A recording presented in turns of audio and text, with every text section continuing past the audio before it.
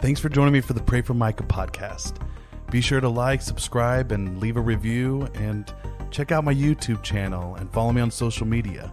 Pray for Micah Pod on Facebook, Twitter, Instagram, and TikTok. And now, on with the show.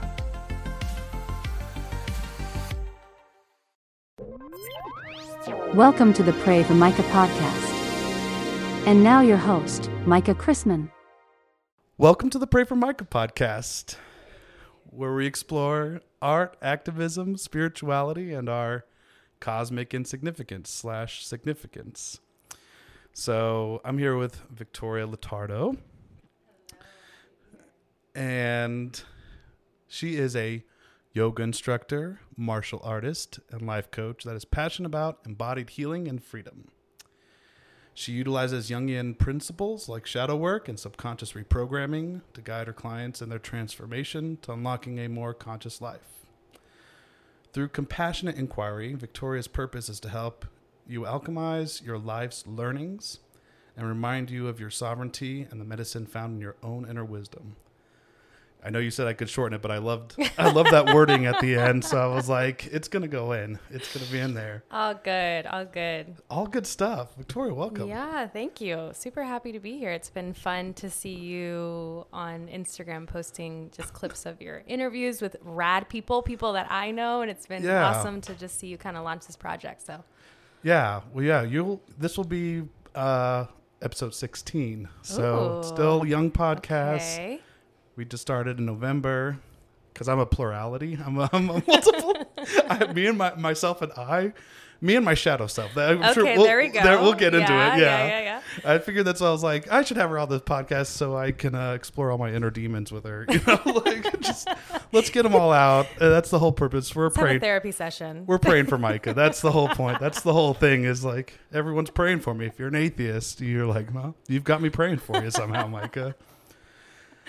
So, I love it. Yeah, it's been really fun just having friends, some who I've only had a couple that are not in the area. So It's been fun. But even some of the folks in the area, they still want to do it virtually.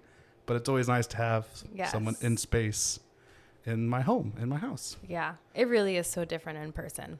Yeah. There's just a different energy exchange than virtual. So. And I get to host people, give them a LaCroix beverage. Here, Guava. We'll do a little cheers. Little cheers. There we go. I mean, according to the Irish, it's bad luck, but you know, I like it. Are you sponsored by them? Because we just basically gave them free advertisement. You probably should. Yeah. Limoncello, LaCroix, Guava Sao Paulo. Little guava. There we go. That's awesome. They should be sponsoring me for how much I drink it. Right? There's a lot of people. In fact, actually, I haven't made up a fake sponsor in a while. That used to be kind of my thing. So, really? Yeah, I think today. What are some of your past ones that you've done? Oh, I literally half the time I make them up on the spot. So today I think the ones are going to be the West Coast Aardvark Rescue. Nice. Yeah. Yeah. Of the Grand Trans-Pacific. Okay. Yeah, international. Wow. Yeah, they're sponsoring this show. They're praying for Micah. Wow, well, thank you so much. Them and their aardvarks are praying for me. That's such a mouthful. I feel like they need an acronym. You know what I mean? Oh, yeah. It's there's some acronym in there. Take the first letter of all those words I just said, and there's something in there that will be a good acronym. That's awesome. Yeah, I think I had like the Witches Coven of Massachusetts, and I just been making. I don't have any sponsors. If you want to literally make these up on the spot. I usually do. Yeah, that's very impressive. I literally just made that one up. Yeah, that's great. I don't know. I mean, it's not that hard. I mean, yeah. I just start making up words. Weird and funny with it. Yeah.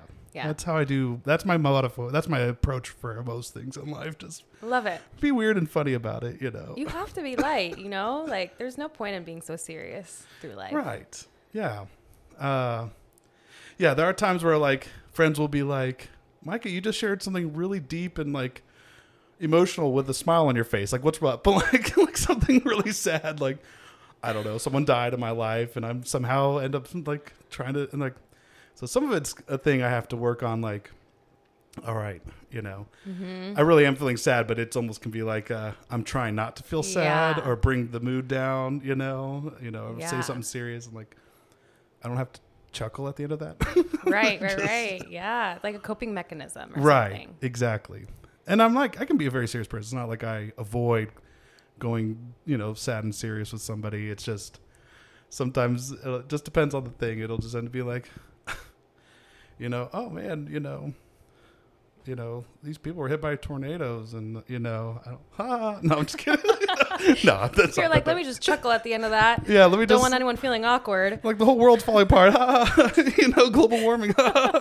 Just like, what? My God.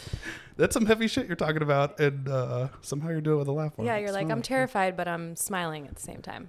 Right. Yeah. So, yeah. So. That's awesome. I was going to ask you, like, I'm curious to know if you've learned about that coping mechanism more through studying like the Enneagram or human design or any personal development tools. Like, yeah. What have you learned about yourself with that? Oh, yeah, it's a good question. Well, as far as the Enneagram goes, I am a 2. Okay. And so I definitely have this need to want to, show up, be there for people, and, want to be the servant, for lack of better words. Yeah. I hate to just degrade, summarize, but that's how it is kind of things with these things. Like, it's a one-word thing. It's this color. No. Yeah. And then there's so much layers to it. It's all these colors and all these nuances to the number. It's so multifaceted, yeah. Yeah, I would say, I don't know if the 2 gave me a lot of knowledge about maybe the coping mechanism of like trying to find humor or trying to, somehow talk about something serious and I'm smiling about it. But I would say if it was the tie to the 2, it'd probably be because, I'm like somehow not trying to like labor people with something heavy and emotional. Yep, and so, let me alleviate it by doing some kind of, more comical interaction about it, or present myself and not such, maybe I really am feeling sad and like emotional about this thing, but I'm not going to present myself that way because I don't want to be burdensome to you. Yep. And I was going to say burden came up for me. Like when you were saying like, let me take this on so I don't have to put it on you. It's like that's where that coping mechanism probably comes from. Where it's like, if I laugh it off, then maybe you won't feel like you have to take on this heaviness that I'm feeling or something. Yes. Yeah. Yeah. And I don't know. I also just find myself always having to stop myself from saying I'm sorry for things. That's huge for 2s. I'm like the sorriest person you've ever met, like, do you have friends in your life that are like, Micah, stop saying sorry? They literally, yes. Like, I'm going to smack you if you say sorry again. Yep. Yeah. That's good. Keep those people around, right? Oh, yeah. They're just like, Michael, why are you apologizing? I'll only say I'm sorry if I tell them like a big heavy thing. Like if I really did go on a big tirade about something that frustrated me or I'm upset or something that happened in my life. And I'm just like, yeah, thanks for listening to me. Sorry, I went all... No, dude, like that's what we're here. We're just talking. Like, you don't have to be sorry for talking about your feelings. I'm your friend. It's like... Oh, that's a nice reminder. Thank you. I don't know why it's so hard for me to just like accept that this person's sharing space with me and they're holding that with me and they're not taking it with them home, So it's like, why am I picturing it as like a burden,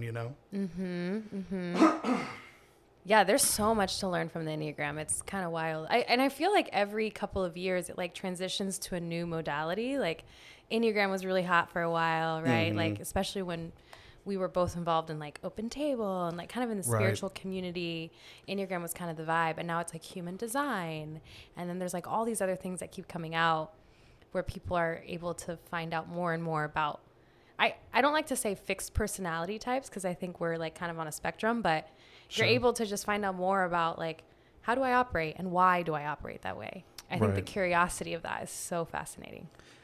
Yeah, it really did open my eyes, like, as far as like seeing, when I'm in a healthy place, I take on the good qualities of the 4, which is like creativity. And so it just made sense when I'm like, oh yeah, like when I'm in an unhealthy place, I go into this like, honestly, like cleaning frenzy. When I'm just like, okay, I can control this thing. So I'm just going to like vacuum or like do something very like, I need to control my environment or the outcome or, something that.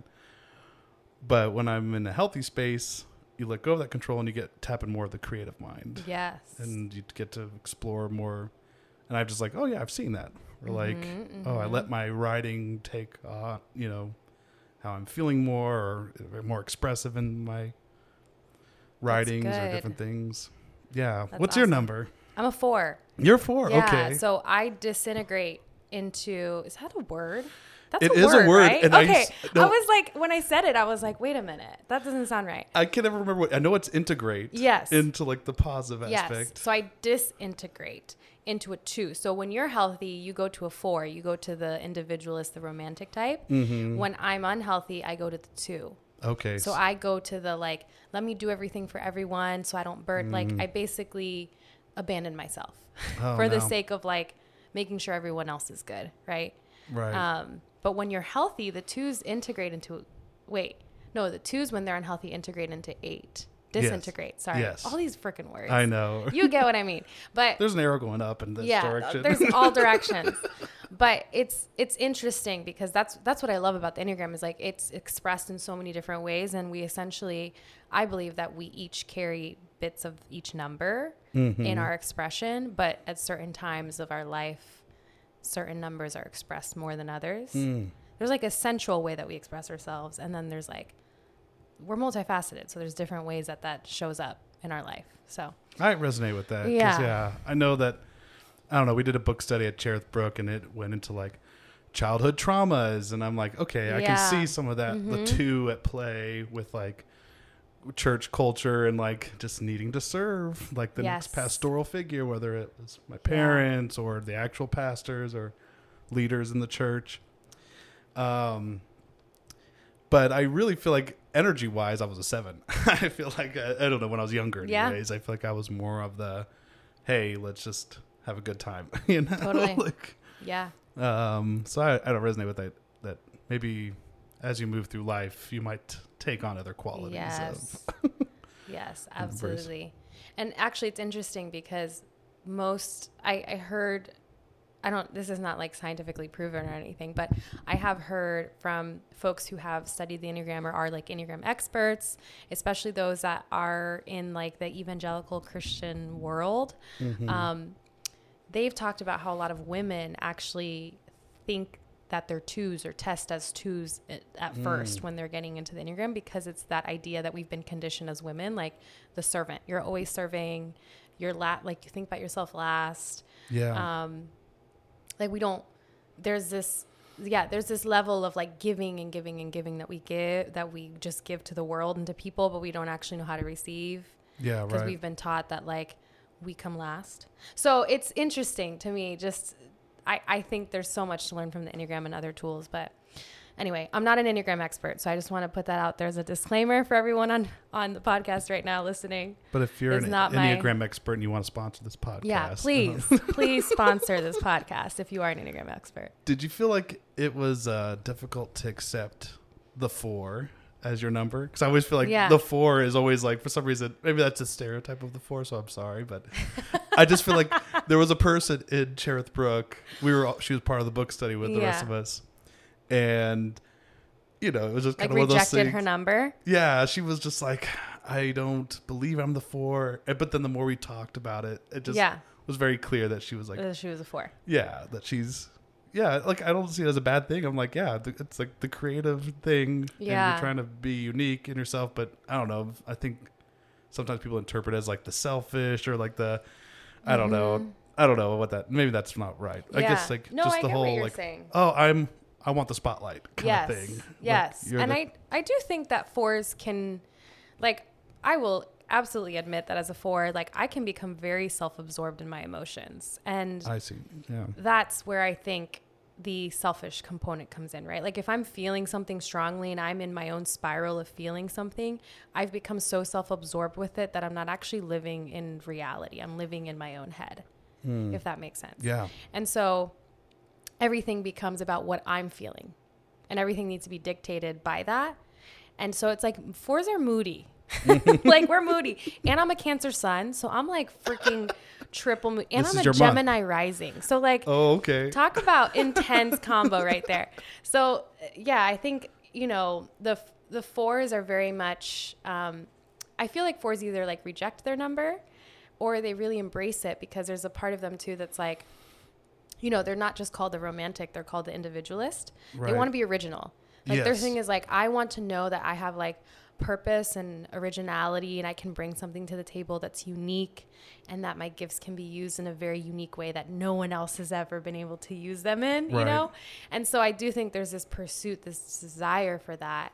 But I also think that if unattended, if you're not aware of your tendencies, then you can absolutely become self-absorbed in those pursuits, if that makes sense. Sure.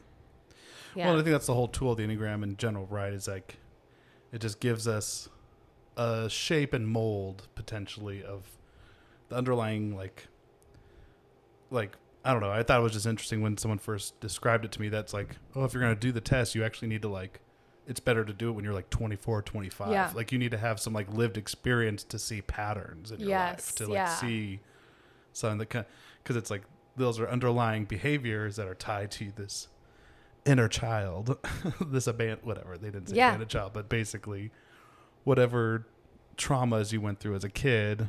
Oh, I wasn't shown love unless I proved myself loyal or did a service, then okay, that kind of bleeds out. And or, you know, I wasn't appreciated for my artistic creativity, and so you delve into that, you know, that inner creative. And there's 12 of them, so there's or wait, right? There's 9.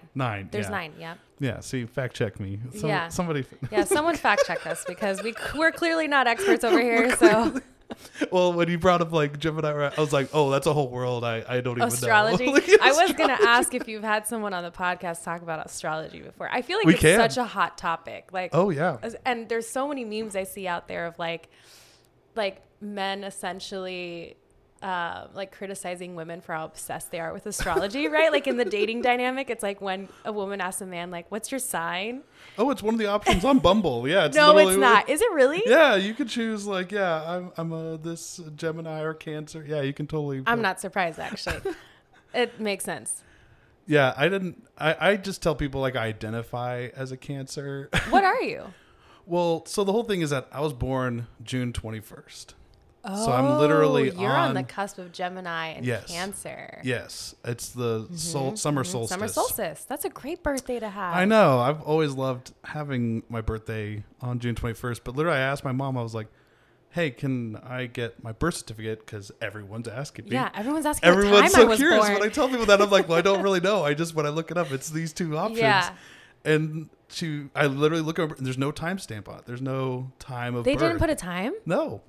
They did not put a time on my birth certificate. Does your mom remember? And so I asked her, and I was like, so apparently if I was born between midnight and 3 a.m., then I would have been a Gemini. And in between 3 a.m. and sunrise, like whenever you've done some research. Yeah, like somebody was helping me, like one of my friends. I can't remember who it was, but somebody was like, they were helping me like, between that window. And she's like, I honestly don't know. It was in the middle of the night and it was dark. I just know it was dark because it was a really bad pregnancy. The pregnancy wasn't bad, but it was a bad night. The labor. So I don't know. Do you want to hear some details? I won't get too gruesome. I mean, do you want your audience to hear details? Mom's going to hear it. Mom's my audience. So she already knows the story. She lived it. I just think it's kind of a funny story too. It's how I entered the world. So it's about time the world learned how. The world should know how you entered. How did Micah come to exist in this world? So my mom goes in, and she had some kind of thing with her first pregnancy where she had to have a C-section, and so then basically that became the norm for all the other kids in the family. And how many of you are there? There are 5 of us. So she had 5 C-sections. Yep, she did. Wow. My 3 older sisters, me, and my brother. And it was just kind of one of those things like that was the safest way. Yeah. Since they had to do it the first time with my oldest sister. And so I'm like the first son to come, and so they're excited. I mean, they're just dad's like, oh, we're gonna have a boy, and that's exactly how he sounds too. Oh, we're gonna have a boy, and the doctor gives like a numbing thing to her shot, and did not give her enough. Oh God. So she's in like excruciating pain. And so they started to like, cut. And my mom's like screams like, I feel that. And the doctor's just like, oh no, you just feel a pressure. You're just feeling a pressure. We'll wait a couple minutes. And so allegedly, I don't know where this video is, but my dad was recording it. No. And the doctor starts to make a cut again, and she just screams out, I feel that. And then the camera just apparently goes clunk, and it just falls over. My dad passes out. He's like, oh, he passed out. He passed out, yeah. He falls over. Oh, my God. He was just like, oh, my God, my wife's in pain. He's just holding his breath, I guess. I don't know. But apparently, like, the nurses, I had to, like, help him oh, my gosh. out. And they ended up just, like, knocking my mom out. And then when she woke, I was out. So they're both knocked out while you're being birthed into the world. No wonder your poor mother doesn't know the time of birth. Yeah. She was going through it. She was going through some hell. Yeah. It's like, I'm just trying to have this baby, and this doctor's like stabbing me and not giving me enough medicine to like numb it. So, jeez. But that's kind of it, the part about you getting to choose because you're on the 21st is like whichever one you feel most aligned with. Yeah, I feel like I have more of the melancholy, more of the empathetic side. Cancerian, I don't know how you say that. Energy, right? Sounds official. Yeah. Cancerian. Why not? We'll go with it. Yeah. Yeah, and then like the Gemini, I don't know, I guess it's like the two-faced person, and but they're still fun. So then I like to like basically I just try to like I take the good qualities of Gemini. I'm a Gemini if you want me to be, but I'll be a Cancer if you prefer that. You should put that on your Bumble. Born on summer solstice. My astrology is up for you to define. Whatever you want it to be. If I remake the profile, I went and just deleted it. I was just like annoyed with the dates. People I was going on dates with, they were just, I don't know. It was just not a good fit. I don't know. I was also just like, I need to save some money, and it's expensive. It's like, and it's a lot of energy. Oh yeah, it's a lot of energy to be going on. Oh, for sure. To messaging people, and they all want. You feel like you have to give a unique message for everything, and share your whole life story because they're asking all these questions, and then they don't end up showing up for a date, and you're just like, it's not worth it. What was your pickup line? I don't know. I did a bit array of things like, oh, what's your favorite dinosaur? Hashtag pray for Micah. Well, no wonder Micah. Hashtag pray for Micah. Hashtag, no, I don't know. So it's different every time. Yeah, sometimes I'd just be like, hey, how's your week go? I don't know. Gotcha. It wasn't really nothing clever. Too catchy. Right. I didn't want to come off too cheesy.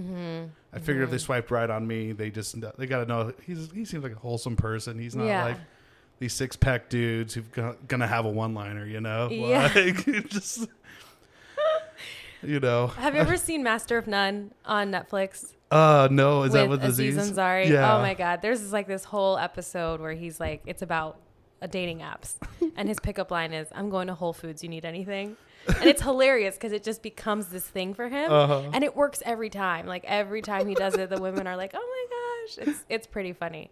So after that, I feel like the pickup line became a thing on dating apps. You know? Oh, what I mean? really? Yeah.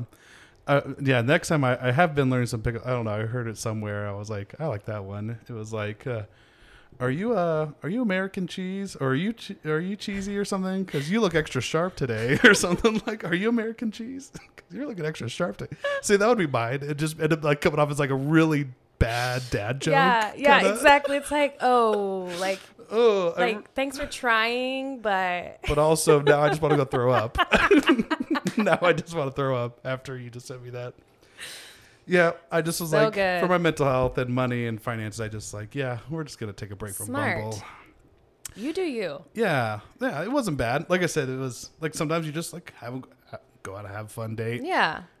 Ain't no thing but a chicken wing, Yeah. And great dad joke. That was I heard that one. Slip that right in there. Slip that in there. Yeah. Go get some wings.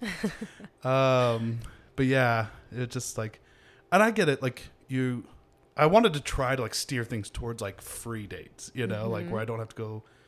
I don't know, because there's just this weird social pressure of like, do I pay? Do I offer to not, or do I offer to not pay? Can I offer to not pay?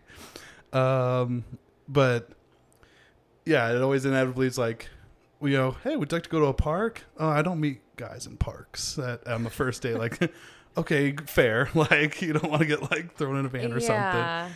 Okay, you want to get coffee? Well, I don't get off work till 6 on Friday night.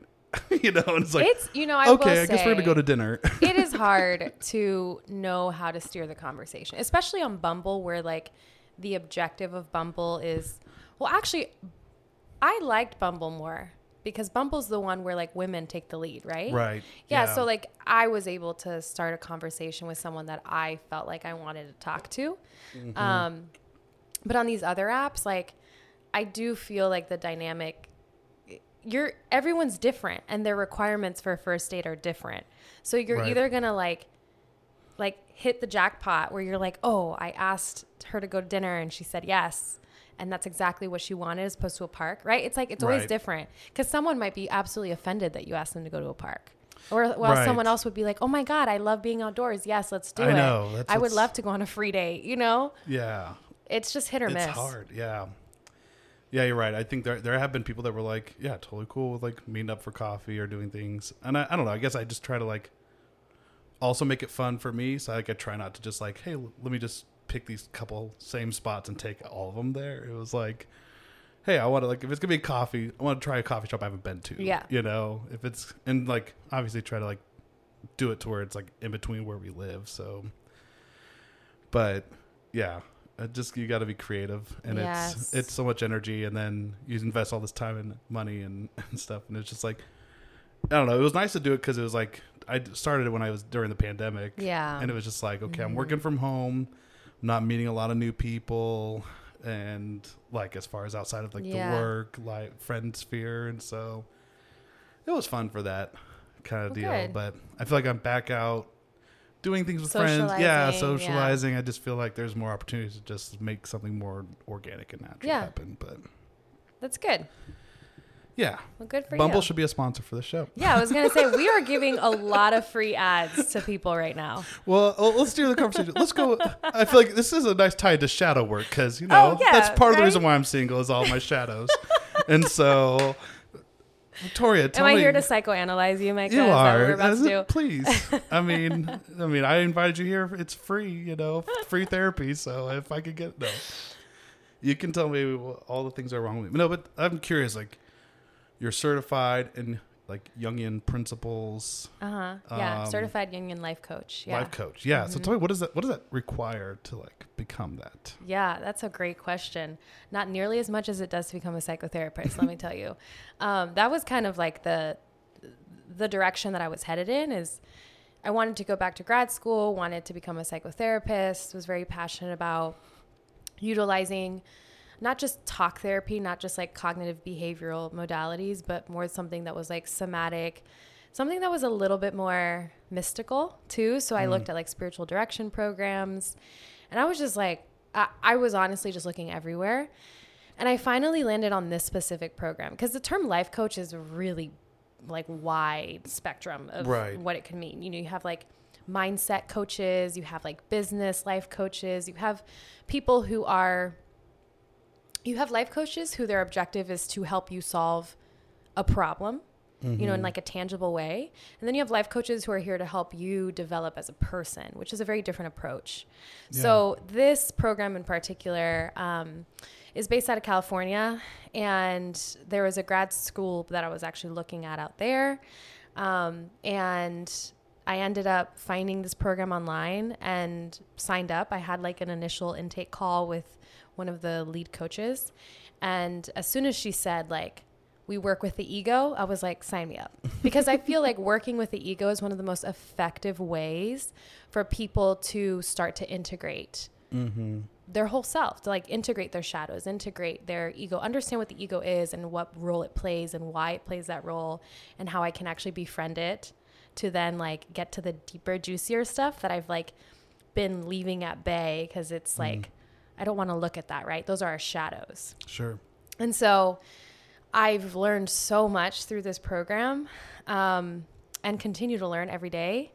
And the funny thing about it too is like, as soon as you sign up for something like this, you're like, oh shit, like I actually have to apply this to myself, right? So it's like I went through 6 months of like, and still I feel like even now I'm still going through a pretty intense phase of life where like I'm examining my own shadows and understanding my own ego and going through an ego death of sorts that has been really painful but illuminating, you know. And like Carl Jung talks about that, like birthing consciousness is painful, but consciousness is what leads us to freedom. Like being able to choose a conscious life is what allows us to actually manifest the things we want in our life.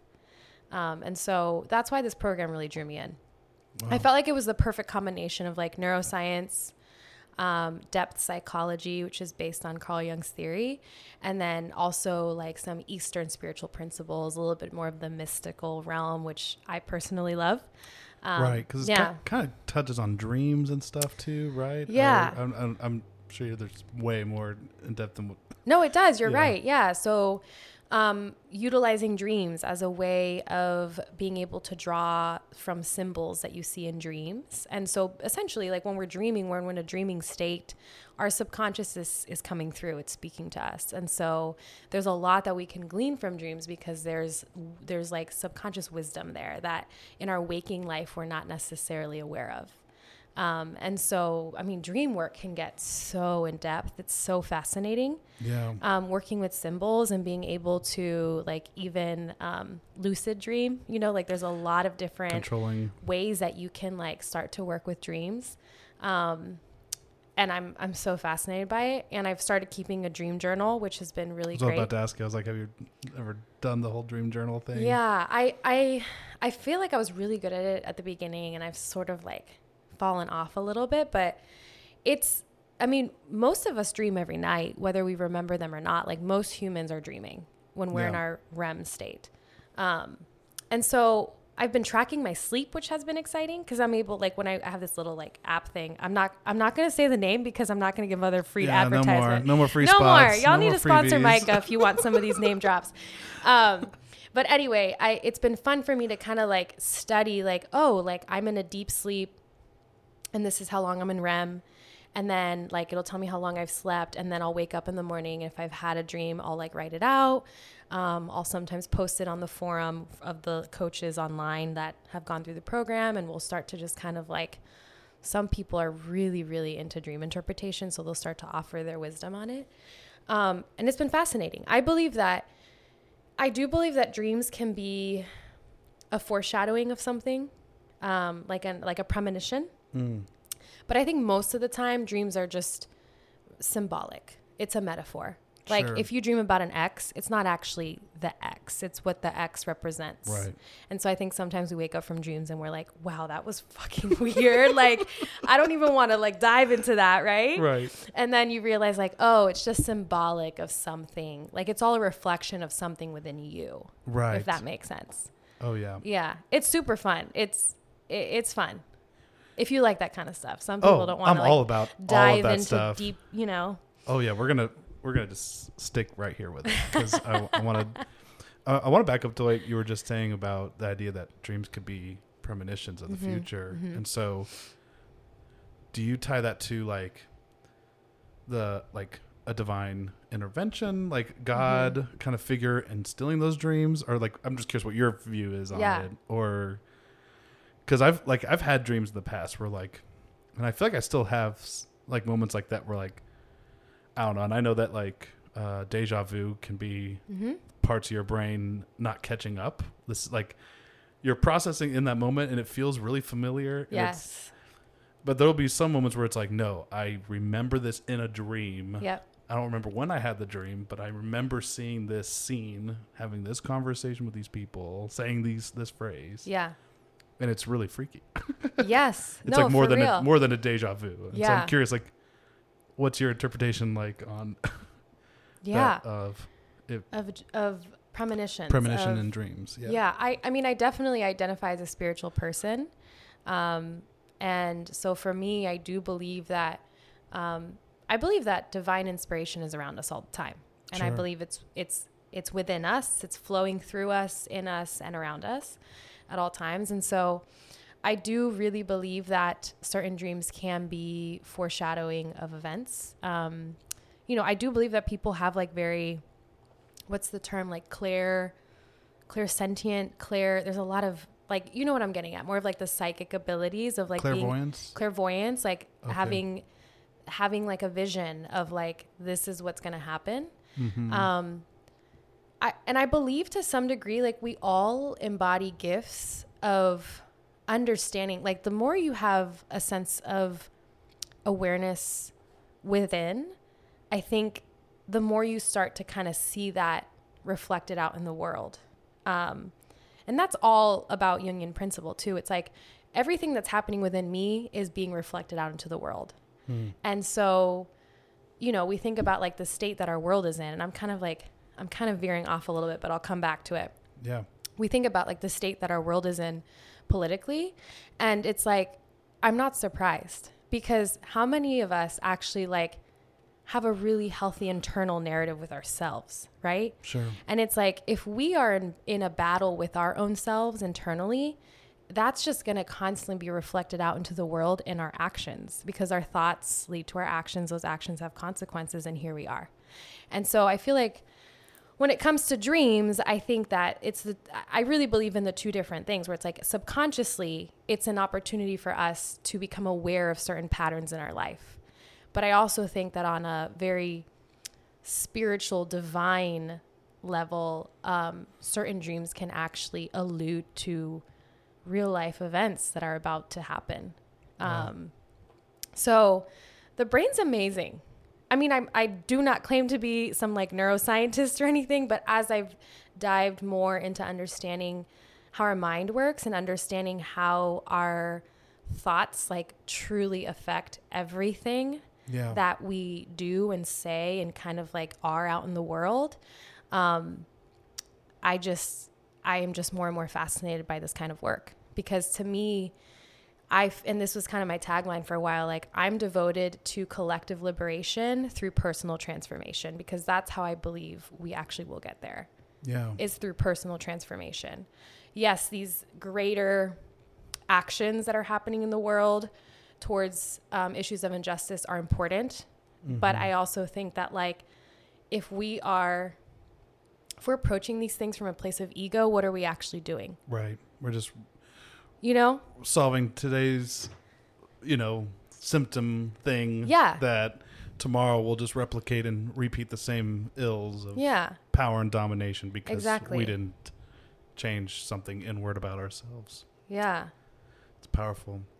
Yeah, I think it's a mixture of, definitely that personal work, and then there's the, collective work, that we do as far as the social and political environment. But that's powerful what you're saying, just to think about, I don't know, why is it always things are just, even when they talk about the political system and it somehow being brought down to just two parties, it was more back, early, America, and somehow human tendency is like, okay, we have all these contesting folks, in a fight for vying for power, and we need to simplify it to two candidates, or we need to simplify it down to two parties or two things, because there's just something about that in our brain that's just so our brain wants to think in binary. Right. You know what I mean? Our brain wants to think good, bad, right, like evil,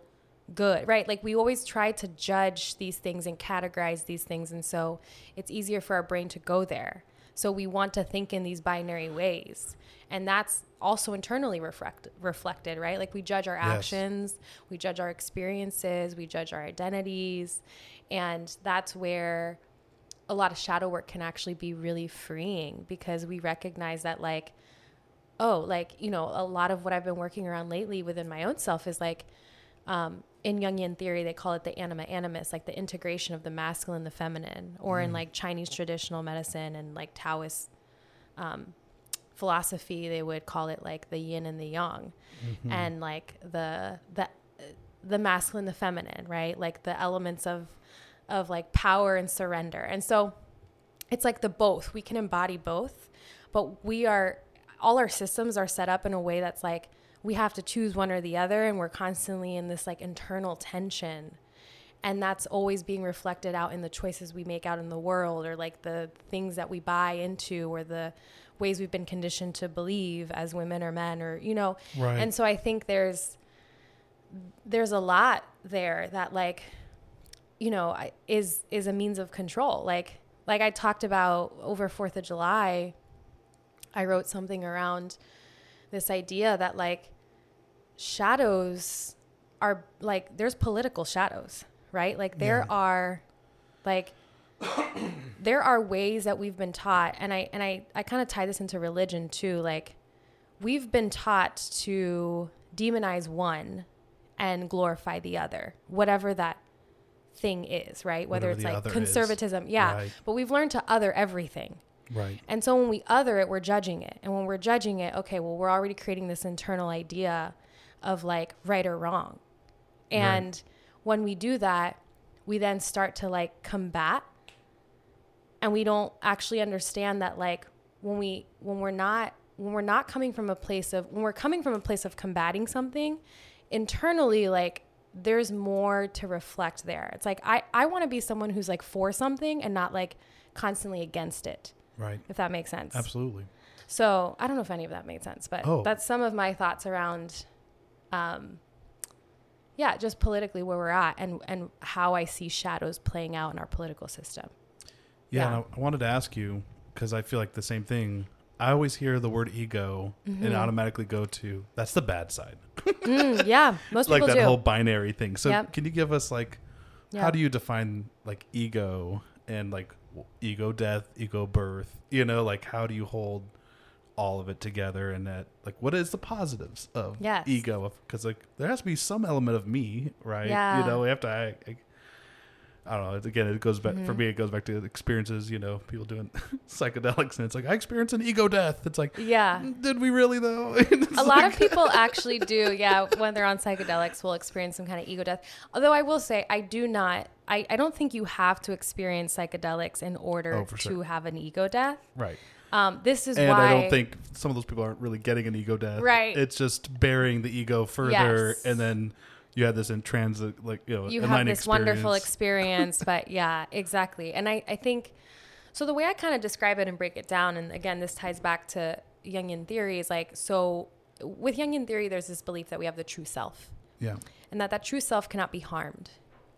And so when we think about the ways we have been conditioned in our society, either through generational patterns in our families, societal conditioning, political, religious, etc., we develop in the world what we call a persona. And that persona is how people see us, right? Yeah. So, for example, I'll just use, like, the religious perspective, because, like, I grew up in the church, and I'm a woman who grew up in the church, with the idea of purity culture being a thing, right? Right. So it's like, I grew up with an idea of, like, this is how a woman should present, and this is how a woman should behave and talk and do and be and you know, all those things. And so you just do it. Like, it's like, you develop a persona around these, like, these boxes or these things that you've been taught are good and what's bad. Right. And usually that's influenced by your environment and your family and, you know, all those things. So when our persona and our ego work together, because our persona essentially keeps us safe, and our ego is working hard to keep us safe all the time. Right. And so I used to think that ego, like, when someone would mention the word ego, I used to think it was like you. I was like, oh, that's bad. Like, ego means arrogance. Ego means narcissistic. I thought you were going to say, like, me. You thought of me. Like, I thought of you. When I thought of ego, I thought of Micah. And I'm like, oh, Jesus. Okay. Here we are.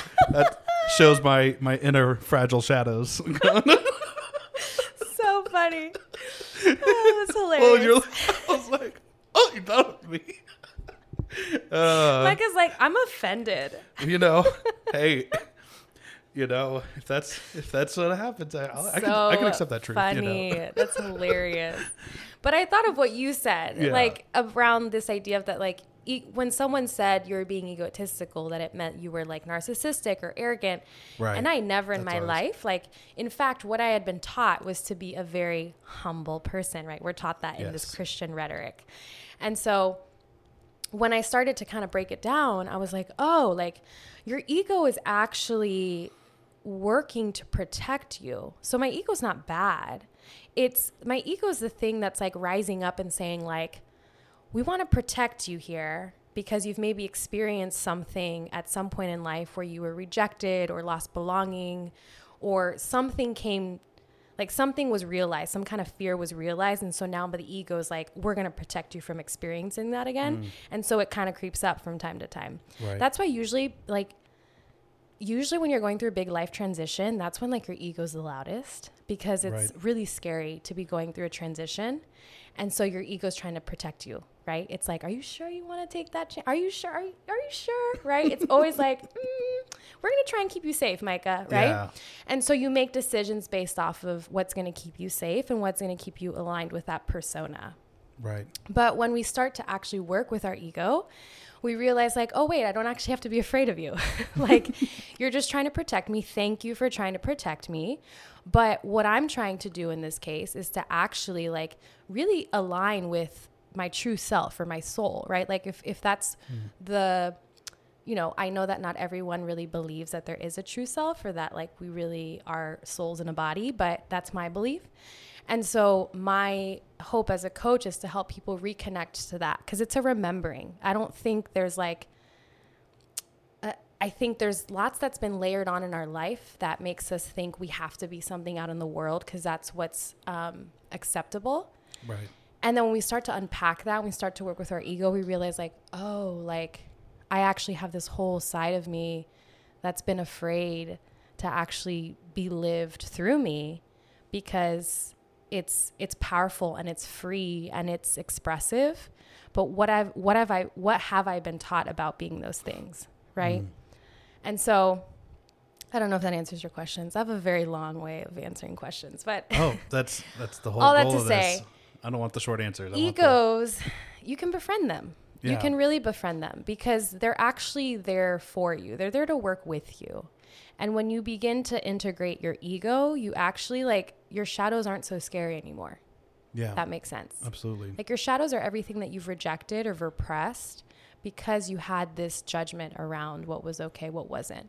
I guess that was my next question. Is like, yeah, what do you define like the shadow self versus like the true self? And like, because you're saying the shadow self is, you're saying it's elements of like a rejection of ourselves that we want to,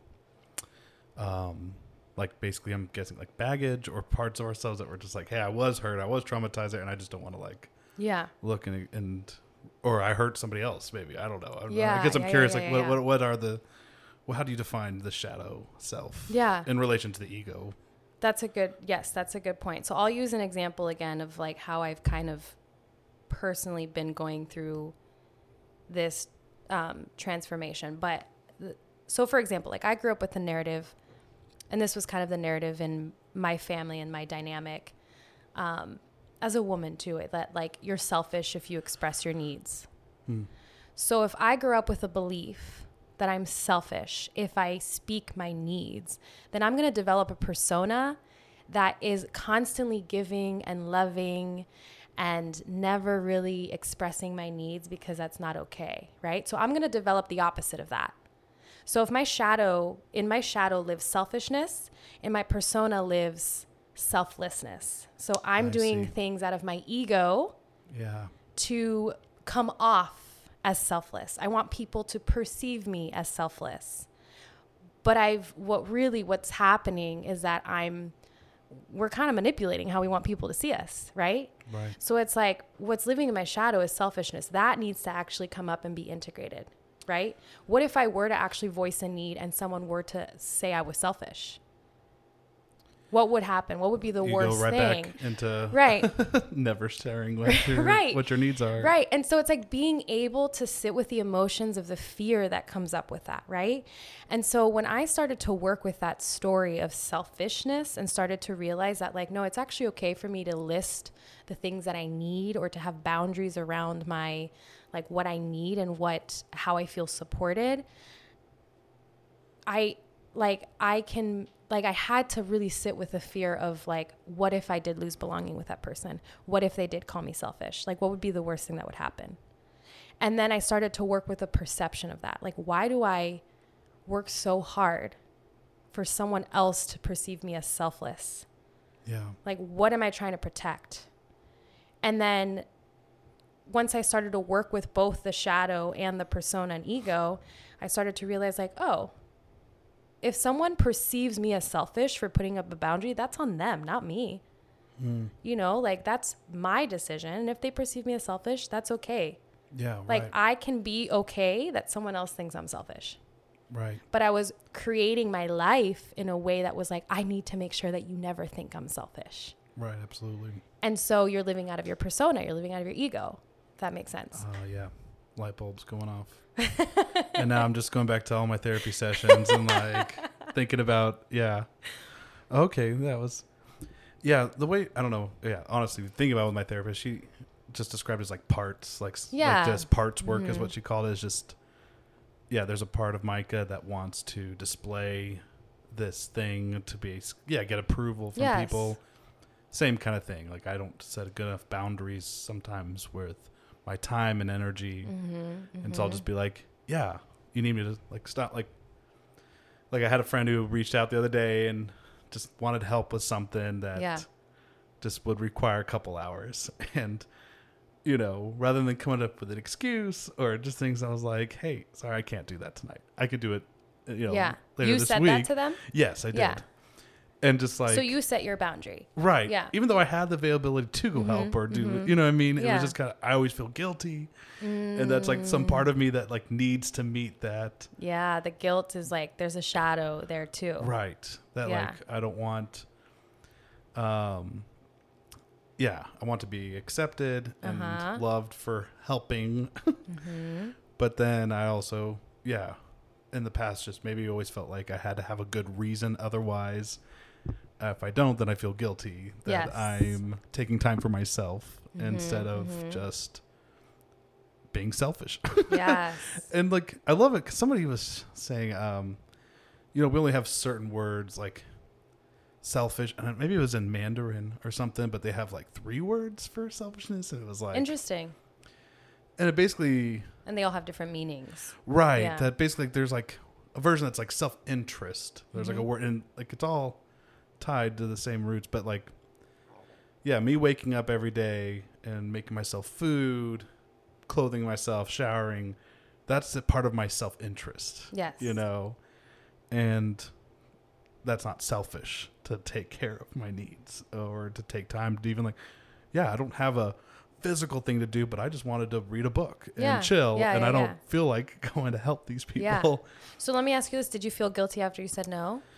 Yeah, I did. Yeah, I sure did. I was just like, I probably could have just gone and helped them and figured it out and got back home and had my time to myself. And that's what's interesting about shadow work is like wherever there's a trigger, there's a shadow. You know, like the fact that you felt guilty, the fact that that situation triggered you to some degree means like, because if you were truly so okay with saying no, you wouldn't have felt guilty. Right. But the fact that you felt guilty is like, okay, there's something here that I have internalized that is leading to this conclusion that I'm guilty, right? Whether it's like, and this goes back to the Enneagram, right? Like, so for 4s, for example, like the selfishness thing around me, for me was like, if I draw a boundary or if I draw a boundary and someone perceives it as selfish, I fear I'm going to lose belonging with them. And that's my core fear. I don't want to lose belonging with someone. And so for 2s, it comes, I have a lot of loved ones around me that are 2s. And I feel like for them, it's around being loved, right? So it's like, if you would have said yes when you wanted to say no, you probably would have come back and kind of resented them. Right. Because you did something when you really didn't want to do it. Right. And that was out of ego, right? And that resent is now on you, not on them. Because if you did say no, right? But there was a part of you that felt guilty. And so now it's like, okay, how do I work with the guilt? Right. Because I said what I wanted. That's why I brought it up. That's why I have you here. I was like, there's this situation happened a couple of days ago. I need to work through this inner guilt, Yeah, but it's like, I try to make it light too when I talk about it or when I work with clients, because it's not something to, like when people think of shadows, it's like, ooh, like spooky, dark. Stranger Things. Yeah. The upside down. Totally. But to me, it's like, no, like like shadows are actually illuminating. They're bringing to light something that wants to be released. So it's actually a good thing. It's an opportunity for you to actually like become lighter. Yeah. You know, it's your subconscious surfacing and being like, hey, this pattern keeps coming up. Maybe we should think about changing it. Why is it that I feel guilty every single time I tell someone no? Why is it that I say I'm sorry every time I tell someone something deep about myself, or I feel like I'm burdening them with something, right? Begin to work with that, because that is where a whole world will open up for you. Yeah. You know? Totally. I'm curious, and I'm just trying to understand, like, if you do this work, so like the clients and folks you work with, and then they are trying to implement these practices in their lives where they're analyzing their kind of subconscious actions or conscious actions and trying to understand where they're coming from in relation to their friends, family, community. How do you, like, I don't know, I tend to look at the world pretty generally positively. Like my interactions with people, I don't usually second guess if someone's like actually being if they're being an asshole to me, then I just like I see they're being an asshole. Right. But I guess I'm curious, like with this work, do you feel like it, and maybe I just don't understand it enough, do you feel like it could potentially be where like, oh, this person's trying to do this thing and they're really just doing it because they're ego, they're prideful, or they're does that make sense? Do you feel like people ever, like, I don't want to say weaponize it, I guess I'm just trying to understand, like, how do you take people's actions? Like my friend probably would have just took me as coming over as, oh yeah, Micah just like wanted to help and like showed up. Yeah. Was he just trying to like people please for me? Yes. Maybe that's not a very good question to ask. I guess I think I get where you're coming at. Yeah. I'm not asking it probably correctly. Well, let me try and answer. I think what you're trying to say is like does the person, so if I'm working with a client, are they able to perceive people's intentions more clearly? Yes. That's what I guess I'm trying to get to. Like, how are they analyzing people's intentions in a clear way? Yeah. I think they're seeing it for what it is. Okay. And I think it's because, again, everything is internal. Like how I perceive myself internally is how I'm going to perceive the world. Right. Yes. And so when I'm triggered by someone's actions, I have to reflect back to me like, okay, like what within me, like where in my shadow is that? Because why am I triggered? Yeah. Why am I triggered that I put up this boundary? Clearly something still needs to be worked through.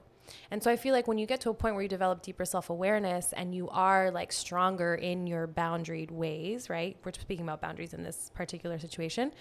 Then I'm able, like, not only are my no's strong, but my yeses are that much stronger. Because now when I do say yes to something, I am wholeheartedly, authentically saying yes to this. And when I do that, I'm doing it from a place where like I'm ready to give, from like a place of like actually wanting to give, not because like, oh, I feel bad because they did this for me 2 years ago and I should give them, and we have this whole fucking narrative that we just spiral into. And so like things can be perceived with just more like, I don't know how to describe it, like from a place of more truth, I feel like before I started doing shadow work, I was constantly trying to, because I have a history of dealing with some narcissistic relationship dynamics in my past. I was constantly on guard, like asking, like, is what they're saying true? Are they trying to gaslight me? Are they not? And I'm constantly like on edge.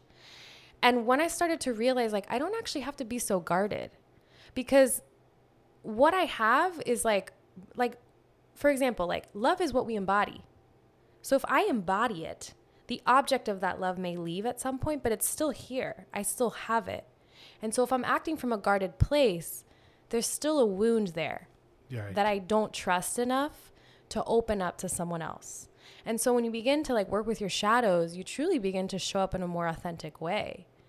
And not only do your boundaries change or they get stronger, right? But like you allow yourself to be more open and willing to engage with others from like a true, like, it's almost like a breath of fresh air. Yeah. Where you're like, like, I'm just me right now. I'm not trying to be anything but just me, you know? I'm not trying to act from ego. I'm not trying to manipulate them from this or that, or you're not playing these games anymore. Right. Versus when you tamper it or when you shut it down, then you probably create more space. I create so much drama for myself. You know, it's like humans are great at that, aren't we? Yeah. If I'm constantly worried about who's going to think I'm selfish for saying yes or no to what, then I'm constantly showing up to each social interaction, trying to make someone else perceive me a certain way.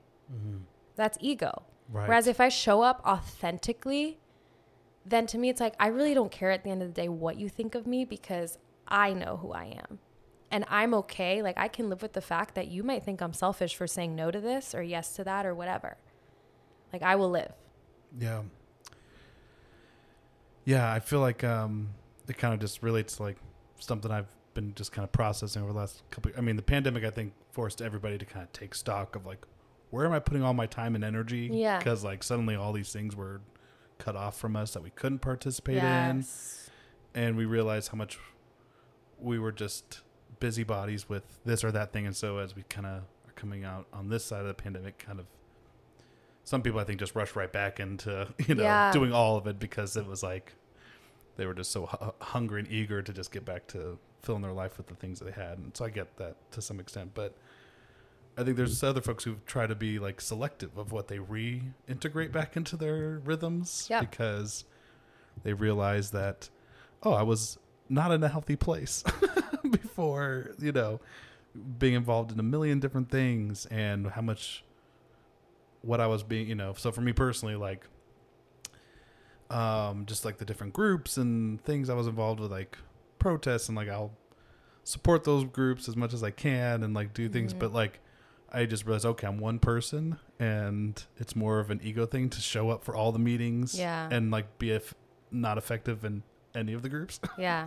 Like whether it's Casey Tenants or Sam, just all these different activist groups that were like, they want to do, I want to be a part of mobilizing or movement work, but I think it just for me was like that, take a step back to reflect on what am I doing for myself to put my to get my ego in check. And I think that's where at first I was just like being super negative, like, oh yeah, you just think like I just was doing it all for the image of wanting to be the good white ally and the persona you want to put, and then you're like, no, like there was a genuineness to like what I was doing, but also like, there could be both. Yeah, and both can be true. It both can be true, right? And that our ego does want to put our best foot forward and feel like we are accepted into that space, and then realizing, okay, what is it about me that needs that acceptance? Okay, that's why I'm going back to my church past that need to be in a circle that is accepting me, and I'm not those sinners. Yeah. The us and them group, and that's me and my projection on that group, like the anti-racism group or the world, Yes. And not what they were doing in practice, but it's what I was bringing into it with this like church baggage, like mentality of how I show up in a space. Yeah. Yeah. It's almost like you're swapping like one fundamentalism for another. Right. Exactly. And that's like for example, when I find myself doing that in something in my life, I'm quick to be aware now, like, okay, I haven't actually dealt with something there. Yeah. Cause like, it's almost like people who had like a crazy, crazy life, like, and then they had this like 180 turnaround testimony, and now they're like this huge believer and like preaching the gospel. And like sometimes like from a psychological standpoint, like I'm so fascinated by just psychology in general, but just like especially like when it comes to our religious ties, because I'm like, I don't actually think that when we swap one for the other, we're not actually addressing the root cause. Right. We're just like swapping out the addiction, right? It's like whether it's alcohol or sex or running or veganism. You know what I mean? It's like you've seen the light, but like what within you has actually changed, right? And this goes back to ego. Like, we can manifest anything out of ego, and we do it all the time. Yeah. But why I believe shadow work is so essential is because when we're able to work with our shadows, when we're able to, I call it integration, we're able to find a sustainable way of like actually manifesting the things we want. And not only that, we're just able to show up to the world in a much truer, authentic way. Yeah. And it's not anymore of like, I want to be the white ally that is seen as this or that. And it's just like, no, like I actually trust my intentions, and I trust that like, this is the world I want to see. And because this is the world I want to see, I need to first embody it. And how you can see that as if somebody was to challenge that, like, you're just someone who's like, if I really was worried about that persona, I might crumble or feel that person's words have eaten me alive. Yeah. And it's like, oh man, but when you get to that place, like you're saying, then it's like, no, I know my intentions and I know why I show up in this work, in this space. And so you're not triggered, right? You're not triggered by who attacks you for being what or lack of what you are. Like that's the thing. And let me just give a disclaimer here. Like, shadow work never ends. Like, this is not something that's like, I have become so enlightened that I'm never triggered. Like, we're humans. We're always going to be triggered to some degree. But the fascinating and amazing thing about us is that we can become more conscious and aware of those triggers. And so now when I'm triggered, instead of reacting, I'm now responding because I've become aware of where this trigger is coming from. It's powerful. Yeah. So in relation to this and like your yoga practice and everything else, like, how do you see, like, when you're working with clients, like, how does like all of that intersect with each other? Like, I'm curious about the world of Victoria and how you're doing these beautiful practices. Yeah. That are just, but when you're working with clients, how do you connect that with the other things you're about? Yeah, that's actually a great question. And that's still a work in progress. I really, I'm a martial artist, I'm a yogi, and I have found immense healing in a lot of embodied practices such as martial arts and yoga. And I also feel like it's been a huge opportunity for me to dive deeper into my own like introspective, self-reflective world. That has, before I actually came to shadow work, I feel like I've always kind of been doing shadow work. We all are to some degree. We just don't have language for it. And so my hope is that like I can bring more of the somatic, like the embodied side of what I do into more of the mind, more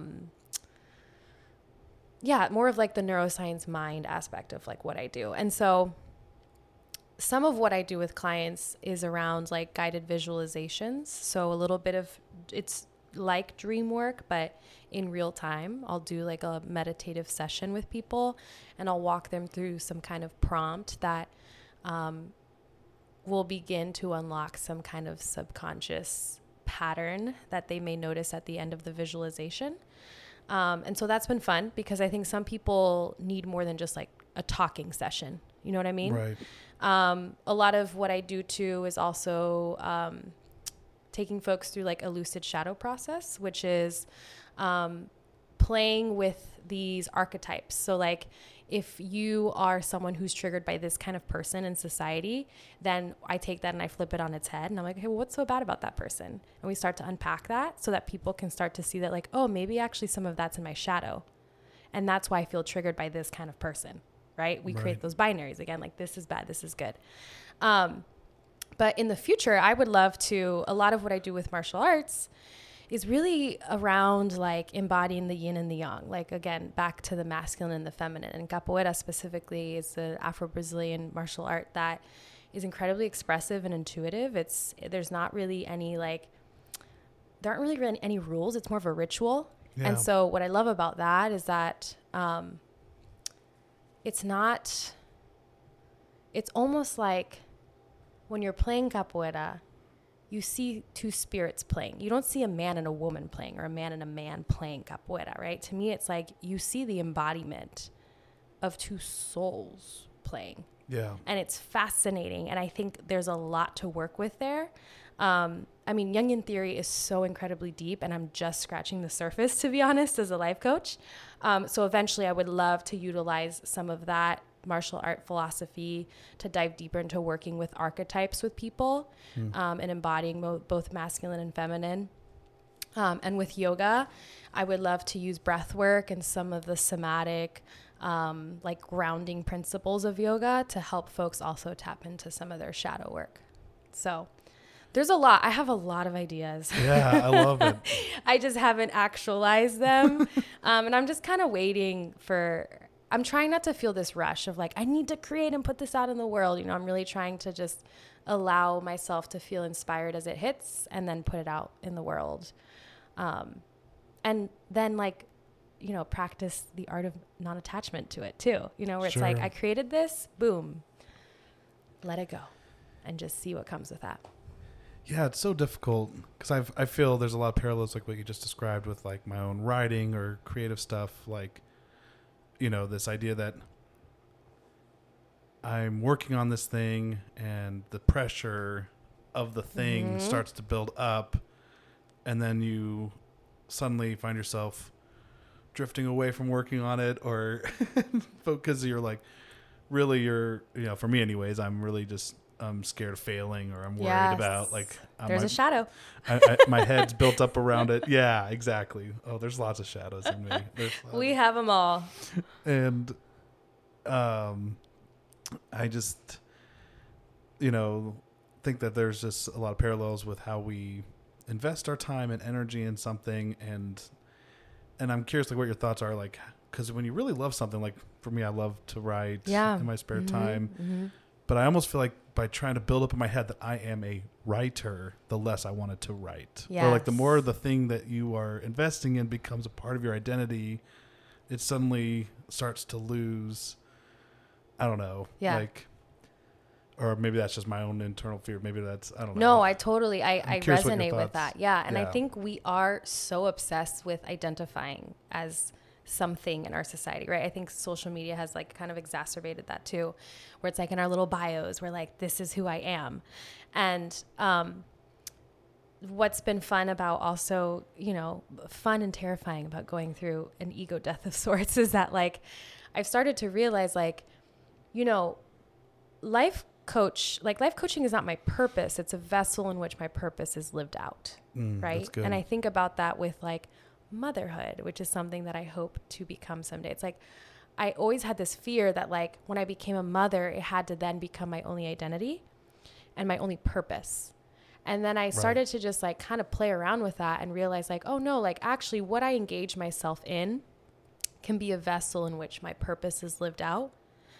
But I don't have to be attached to that thing. Like I'm multifaceted. Yeah. So like, what if writing for you is the vessel in which your purpose is lived out? You can call yourself a writer, sure, right? But also it's like, just a thing I do. It's just a thing you do, it's right? Not who I am as a person. Exactly. Yeah. And I think when we start to add weight to these things, it's like, oh, now I have to produce. And when we start to put pressure on producing, then we kind of like block the creative flow, you know, like, absolutely. Like, and then we're like frustrated because we're like, why aren't the words running through my brain and out of my pen? And it's like, because you're approaching it from a different, like the river's blocked. Like there's Women Who Wrote the Wolves is one of my favorite books right now. She's a Jungian psychoanalyst, Clarissa Pinkola Estes. She talks about, I just read this chapter on creativity, which I'll send to you because even though it's more about the woman archetype, I do think this particular section you'd love. And she kind of talks about how like our creative life is like this river. She calls it like the river beneath the river. And she talks about this like, when we're creating these conditions in which we can actually create something, there's like blockages in the river. Like we're not letting it flow. When we're creating an idea of like, I have to be this, or we're attaching an identity to it, or we're putting pressure on ourselves to produce something, we're not allowing like the divine inspiration of that creativity to just fucking flow through us. You know what I mean? It's amazing. And like from a somatic perspective, I do believe it hits our bodies. Like I do believe energy gets stored in certain parts of our bodies. And until we become aware of that, we just are constantly kind of like storing like we're blocking energy flow, you know what I mean, in our body. And that's why, like, you know, I'm sure have you ever been in just like the flow of writing and it just feels like everything just kind of aligns and you're just like in this intense moment of like feeling really at one with the universe. I know that sounds super woo woo, but like I've been there before, 100. right? And in those moments, it's almost like your body feels like light, like things are like energy is coursing through the body. Yeah. And when we start to create from an outside perspective, all these conditions, then we start to block it. And that's when the writer's block comes in, or that's when the frustration sets in, or that's when we start to force ourselves to produce, you know? So it's like allowing ourselves to just like what's the word I'm trying to get at? Like rephrase the question of like, realign. What if this isn't my purpose, but it's a way that I actually am living my purpose out? Yeah. Oh, that's really good. I needed to hear this. Thank you. Yeah. I really appreciate it. Freaking right, man. Yeah, like, you know, I've been, just sometimes I build it up in my head about producing something, and like part of it was I was working on this fantasy series since I was a kid. Nice. And like kind of finally just have to like let go of it. And it's been really difficult because it was like so much of my writing inspiration or mentality was wrapped up in this series that I basically don't have the mental wherewithal or passion to finish it, because I realize I'm not that person anymore. Yeah. When I started writing this series, I wrote a very black and white worldview, and I kind of end up creating a whole world and series of characters that just don't reflect. Like I've tried to revisit, I've tried to like shape and mold the story to like who I am now and like how I see the world, and trying to remove this whole these are good guys, these are bad guys, the binary mindset. And you can't stifle creativity by just trying to reshape the old stuff all the time. Yeah. And so much of like my ego really was tied to this like series that still cannot get it out there. The Remnant, the Legend of the Series. No. Now love it on Amazon. But that old, like the old stuff is like, this is the beautiful thing about us as people, is like we evolve. Right. So we can like accept that, like it, like as you were talking, I was like, no, the story is writing itself right now. Like you have evolved as a person, as Micah, and so has your story that you're writing. Right. And like when you think about any hero's journey, it always starts out like it never ends where it begins, but it does come full circle to some degree. Yeah. If that makes sense. Absolutely. And so it's almost like I wonder, like as you were talking, I was sitting here thinking like, I wonder if J.K. Rowling, like she wrote how many books? Like not 7? Yeah, for the Harry Potter series. Yeah, like totally different person at the beginning than at the end, I would assume. And how that evolved over time, right? And it's like one of the greatest collections that we've known. So like you never know what could actually come from it, you know? And most authors, they write, I think the average is like 2 to 3 books before they ever get any of them published, like one published. Like they'll write a whole book that never gets published. It just sits on their computer, and it's just like, and it's like you're saying, it's an evolution of that author's personal story. Yes. That like, it wasn't a loss to write that fantasy series or like that book and a half I started off with. And I might go back and revisit it someday, but I just kind of was like, I've built up so much pressure in my head around finishing this series and trying to like make a thing out of it. And I just realized like, I have all these other creative ideas for these other stories that I'm like, I just need to work on that. Yeah. Because it's given, like you're saying, when you feel that energy connection with a character in the story and like, oh, I can write this person and it'll flow better. And then just like, okay, I'm just going to do a couple hundred words, you know, and that's basically all. Like there'd be times in the past where I'd be like, okay, I'm going to write all day Saturday and I'm not leaving until I've written 2,000 words, you know? And like you're saying, that's the capitalism. Like that's the produce. And instead just being like, yeah, there's way less pressure to just accept, I can do 200 words today with work and everything else going on in my life. And I'm not a full-time author, so it's great. I don't have to, there's not this identity tied to it, you know? Yeah. And that's why they say that some of the best books are the ones that were written before there was a book deal. Yeah. Because once you sign a book deal, now it's like, oh, I have to produce this thing. Right. And I feel like the writer's block or the pressure, talk about like insane experience of like having to sign a book deal and then damn, I have to now write this thing instead of having something written that came from you so naturally, so like from a free flowing place that now you can put out into the world. Yeah. You know, it's different. It's a different approach. Definitely. Although if there's anyone listening who wants to give me a book deal, for real. Just kidding. I'll get paid for it too. That'll be great. Yeah, Victoria, I know we I promise I wouldn't keep you here all night. This has been great. Yeah. Share with us, where can we find you online? Yeah. And read more, because you just launched your blog, right? I did. I launched a website. I launched a blog. I'm trying to also connect back to my writing. So that's been a whole process. So I have a website. It's www.victoria-lynn.com. You can find me on Instagram at _V_Lynn, LYNN. And my website connects. You'll find all my information. You can find my blog. I like to post on Instagram, and I'm trying to get into Instagram Reels, which has been fun and awkward. So yeah, just I think your dog is like, it's like she's itching or doing something. She's like, come on, time's up. But yeah, that's where you can find me. So find me, follow me, DM me. I'm super excited to talk about shadow work. I'm going to be teaching at a couple festivals coming up. And I'm just always looking to collaborate. So if you know of people, or if our listeners want to collaborate to some degree, I'm open. I really want shadow work to be a very accessible thing for everyone. So I just really enjoy and passionate about talking about it, because I think it's incredibly effective. Like, not that therapy isn't, like talk therapy is incredible. Right. But I think diving into some of these deeper, when it comes to matters of the soul, I think it's a little more psycho-spiritual, Right. And I think that it gets a little bit more to the root cause of not just like why my brain thinks something, but like, let's talk about the fear and the belief and the emotion behind it. So. Yeah. And you are taking on new clients. I am. Yeah. Cool. Okay. Absolutely taking on clients. Victoria-Lynn, LYNN. .com. Yep. Yeah. That's me. Well, thanks for being here. Yeah. Thanks for having me. This is super fun. Love it. Yeah. Awesome. Until next time. Thanks so much. Thanks for joining me for the Pray for Micah podcast. Be sure to like, subscribe, and leave a review, and check out my YouTube channel and follow me on social media.